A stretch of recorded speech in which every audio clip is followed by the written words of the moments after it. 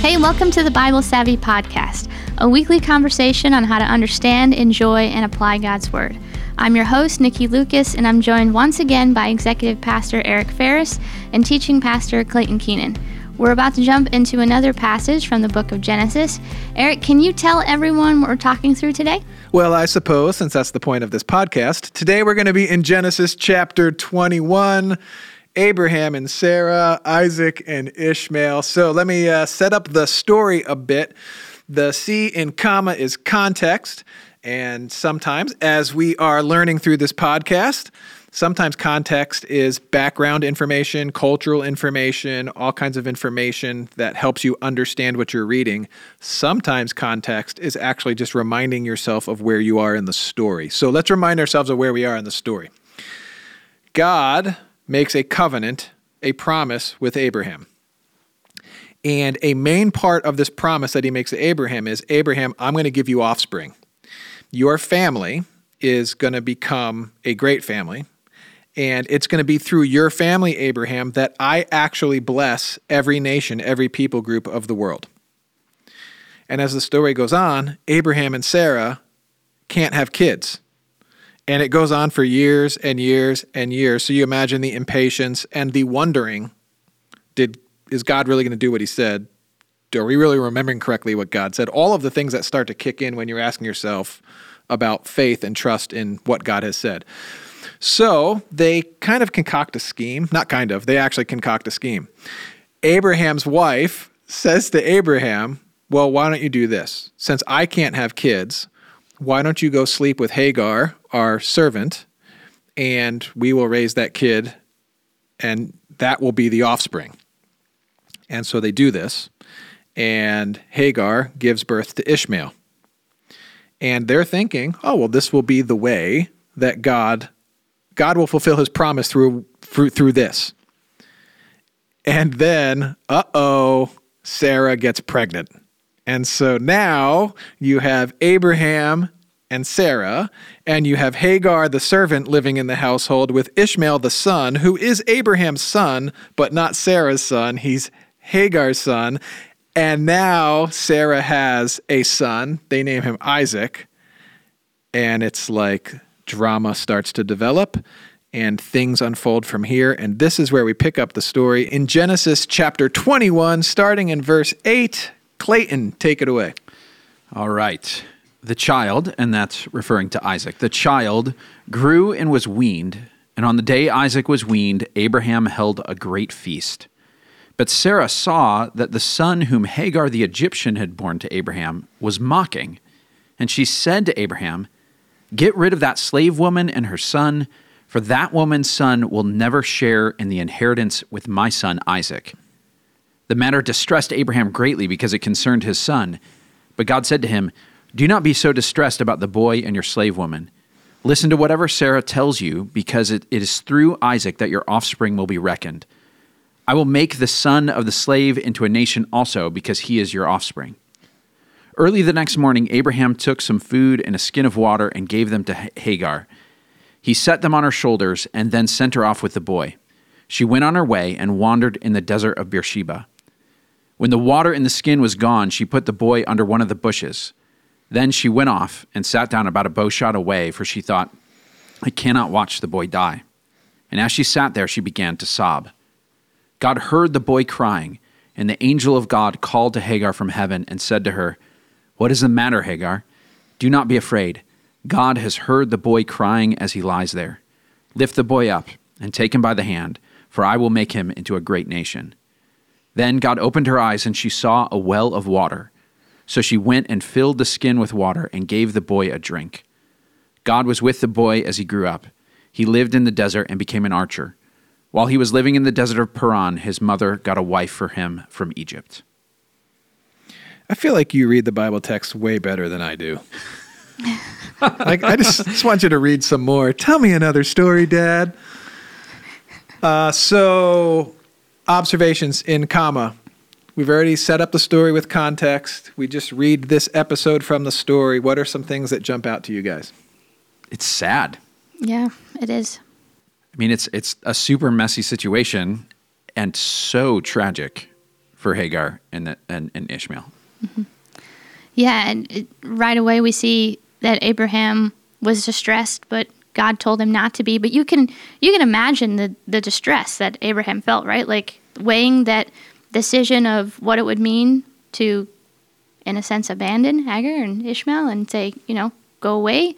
But also like, well, what would that mean for potentially Isaac and Sarah if they would stay? That's a very messy situation. No doubt. Some of the things that I think about when I read these kinds of passages, because I don't live in ancient Near Eastern culture.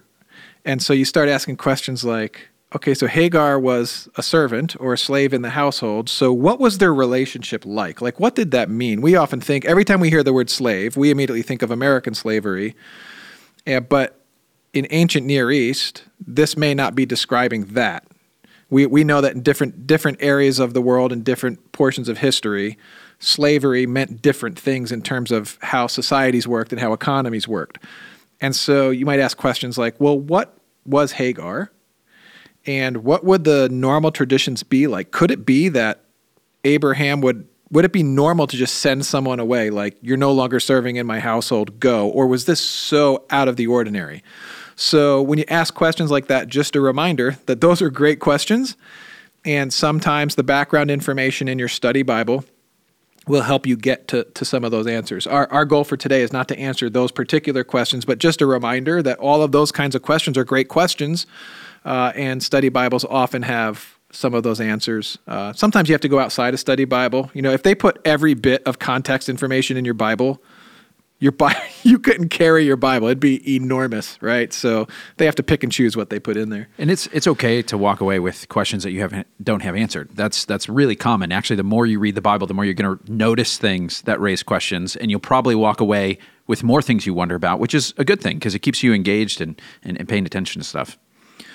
So when you think about Ishmael and Isaac, what are some of the things that you guys have heard when people talk about Ishmael and Isaac?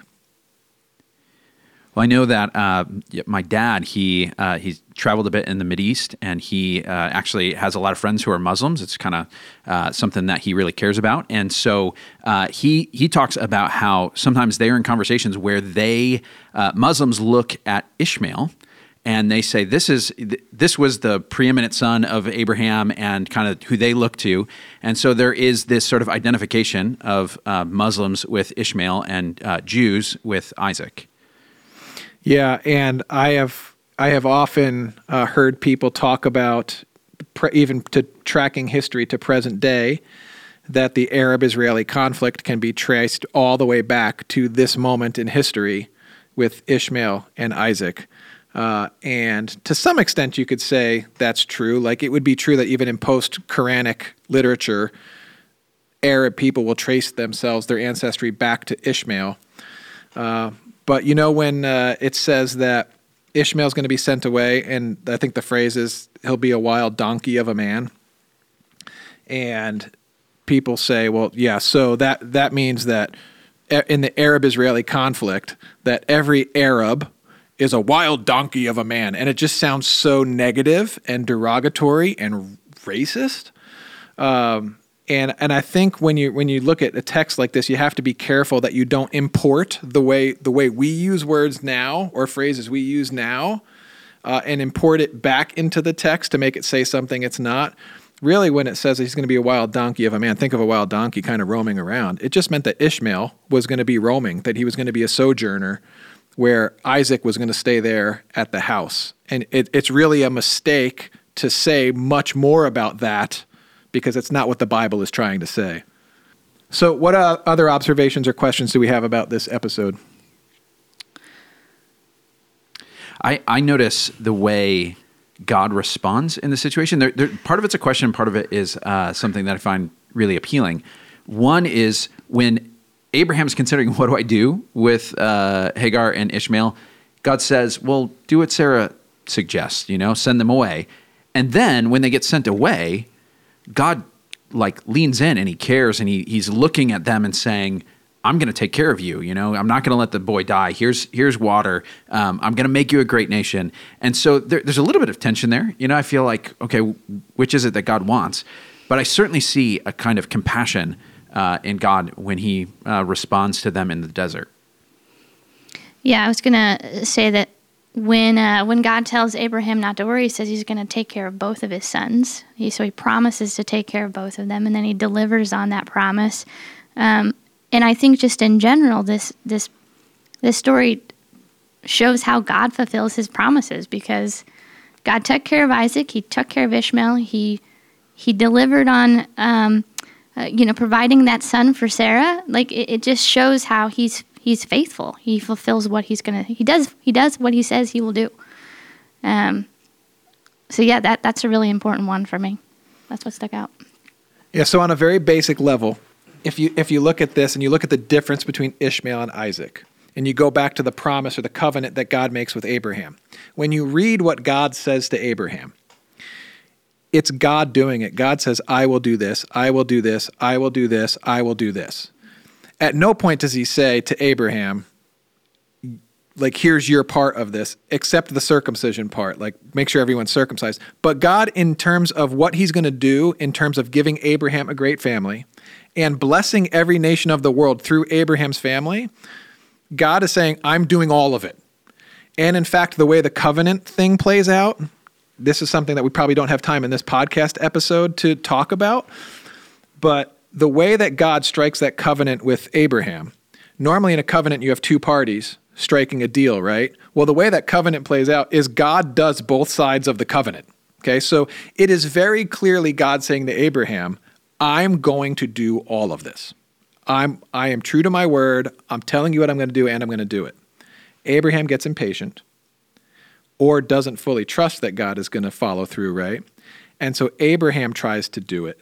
Ishmael, in some ways, on a very basic level, you could say Ishmael is the result of Abraham's either impatience or lack of faith. Yeah. Yeah, there's a mess that Abraham created by not trusting God. He wouldn't have had to deal with it. It's not like a moral dilemma that was just thrust on him. Like, he's dealing with his own mess at this point. And Isaac is the result of God's faithfulness and God's promise. And you would think what I found interesting is when I looked at a few different study Bibles as I was reading through this, and you know how you have the little subheadings over different parts of the Bible to kind of tell you what's coming? In one of the study Bibles I was looking at, it says, Hagar and Ishmael sent away. In another study Bible, which kind of sets it up as if Isaac, if you don't think about it too much, it could possibly set it up in your head as you're thinking, Isaac is really the son of promise. Ishmael is the mistake, so God sends away Hagar and Ishmael. That's not really what's going on. Another heading in a different study Bible says, God cares for Ishmael and Hagar, right? Yeah. Which sets you up to read the story a different way. Completely so you have to be careful. So the headings are there to kind of give you a sense of what's coming, but you have to be careful with headings sometimes because the headings aren't part of the sacred text, right? They're not scripture.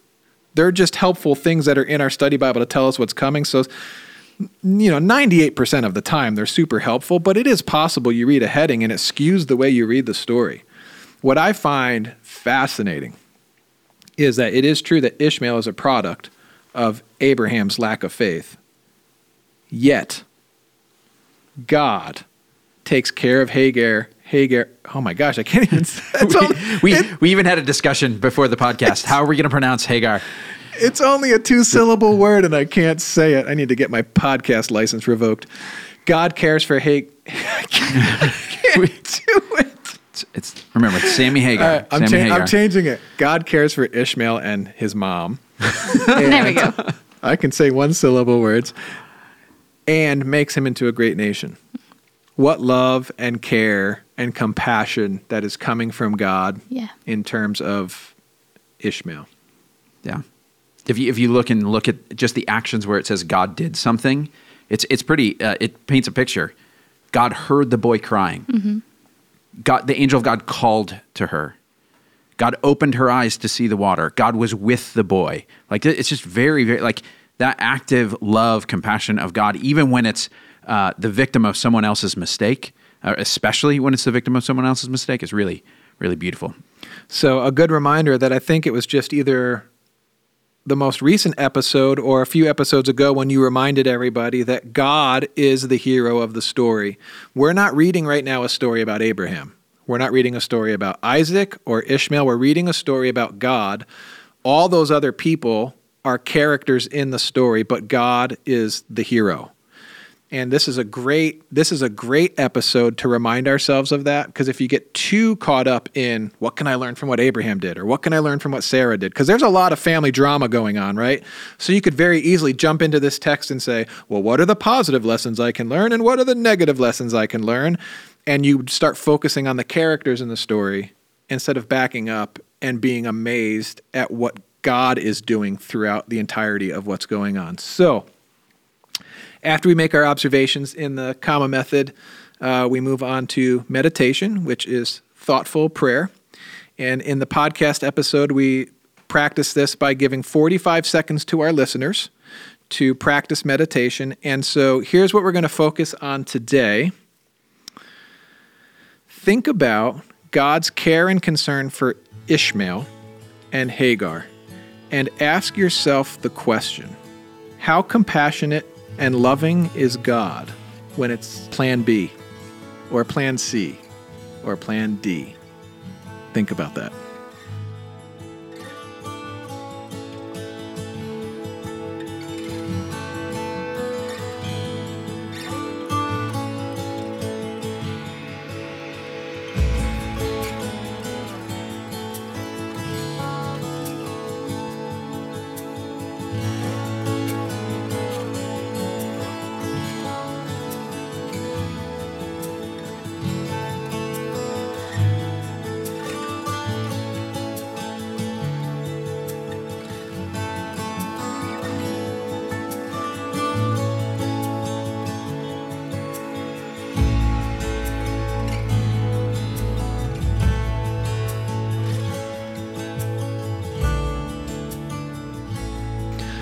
All right, we prayerfully thought about the question, how compassionate and loving God is when we're on plan B, C, D, because we all know this. God has plan A, right? We even pray, your kingdom come, your will be done on earth as it is in heaven. So what we're saying is, God, we want you to have your way. And that would be plan A. But as human beings, we are constantly tripping over ourselves. We're always proposing a plan B. Hey, what about this, God? Right, so we're on plan B, C, D, E, F, G. We're at Z, double Z. I don't know how you start the alphabet over. We're not on plan A in just about every situation. And this is a great learning to come out of this text is Ishmael was not plan A. But it doesn't mean that he was discarded by God, or that God then said, well, because this wasn't the perfect way I wanted it to happen, I'm now just going to discard it and throw it out. So let's talk about a message that we could derive from that for our lives. I would maybe put it this way. God has compassion on the victims of other people's sin or victims of other people's mistakes. That when, because you look at it from the perspective of Ishmael and Hagar, it's not like Abraham's thinking, well, what are you going to do? Clean up my mess that I made. They're saying, we didn't do anything. Like we were the mess that was made, and now we're being treated as such. When you're in those situations where someone else has done something, where they are the ones who lack faith, or they are the ones who have made a terrible decision, they are the ones who are mistreating you, the fact that God sees you, hears your crying, is with you in that is incredible. I think shame is a fascinating and very confusing reality in the human experience, because you can experience shame from your own choices, right, and your own mistakes, but you can often also experience shame from other people's sin that has affected your life. And it's just odd to me that I don't know why our hearts and our souls don't do this, but we don't really differentiate between the two. So I've heard so many people say, like, they'll joke around like, I can't believe it. I walked through the doors of a church and God didn't strike me dead. What they're saying is, if you knew how many mistakes I've made and the things I've done, you would know that God couldn't possibly love me like all these other church people. What they don't know is that everyone else in that church building also thinks the same thing, right? But that's people saying it about their own choices. But there's also a lot of us who would say, if you knew what has happened to me, that I am not, so they have decided in their own hearts and minds, I am not worthy of God's attention or God's love. And what we're reminded of in this story, what we see firsthand, is God's active attention, love, and compassion for people that felt discarded. And I'm just so appreciative of that today. Like, it jumped out to me when I'm reading the story and as we've been talking about it, because so many people read this text and they immediately go to Arab-Israeli conflict or all kinds of other things when the compassion and the love of God is just dripping from this story. Yeah. I grew up in a foster family, and so that phenomenon of not just the things I've done, but the things that have happened to me, my foster sisters would definitely walk into our church with us and be thinking, they were Hagar and Ishmael. They were abandoned people. They were people who had been abused. They had been neglected. They were mothers who had children, and they weren't sure what they were going to do with those kids. And it wasn't, it was messy. And they're thinking, I can't be here. God's looking at me, and he's looking at me with disgust, or he thinks about me the way these other people who toss me out. For them to hear, God sees you and God hears you and he's with you is incredibly powerful. So let's end this podcast episode slightly different than we normally do. Normally we would go to the A and comma, which is application. So the message, we say, try to reduce it down to one sentence, right? And the application is, so what does this mean for your life? So here's how I'd like to end this podcast episode today, just to speak a word of affirmation over all of our listeners today that comes out of this text. And then, Nikki, I'll turn it over to you to wrap us up as the host. So for all of you listening out there today to the Bible Savvy podcast, whether you are feeling shame today because of choices you have made or the sinful choices of others, may you know that God sees you, that he loves you, that he has compassion for your situation, and that there is a better future waiting for you. Some powerful truths about God's kindness and love and compassion toward us. Friends, before we wrap up today's episode, we want to share something exciting with everyone. For those of you who attend Christ Community Church, you already know that we are taking this ministry year to focus on reading the Bible. But the sad truth is that there are still people groups in the world that don't have the Bible in their own language. Every year, Christ Community Church sets out to raise money to give to an important need, either in our community or around the world. So this year, for our year-end gift, we are excited to announce that we're going to be using 70% of the money collected from our year-end gift to help get the Bible recorded into as many languages as we can. We're partnering with an organization called Faith Comes by Hearing, and they have a goal to finish recording the Bible in every language in existence by 2033. It's amazing to know that we can be a part of making it possible for everyone in the world to hear the Bible in their own heart language. So for more information on our year-end gift and how you can be a part of it, please go to BibleSavvy.com. And you can also go to BibleSavvy.com to download the Bible Savvy reading plan. If you're not already following along with us, please go download it and start reading today. We hope you'll join us next Monday. Clayton will be walking us through another passage. And in the meantime, don't forget to subscribe on whatever platform you're listening on. Tell your friends, and we'll talk to you next week.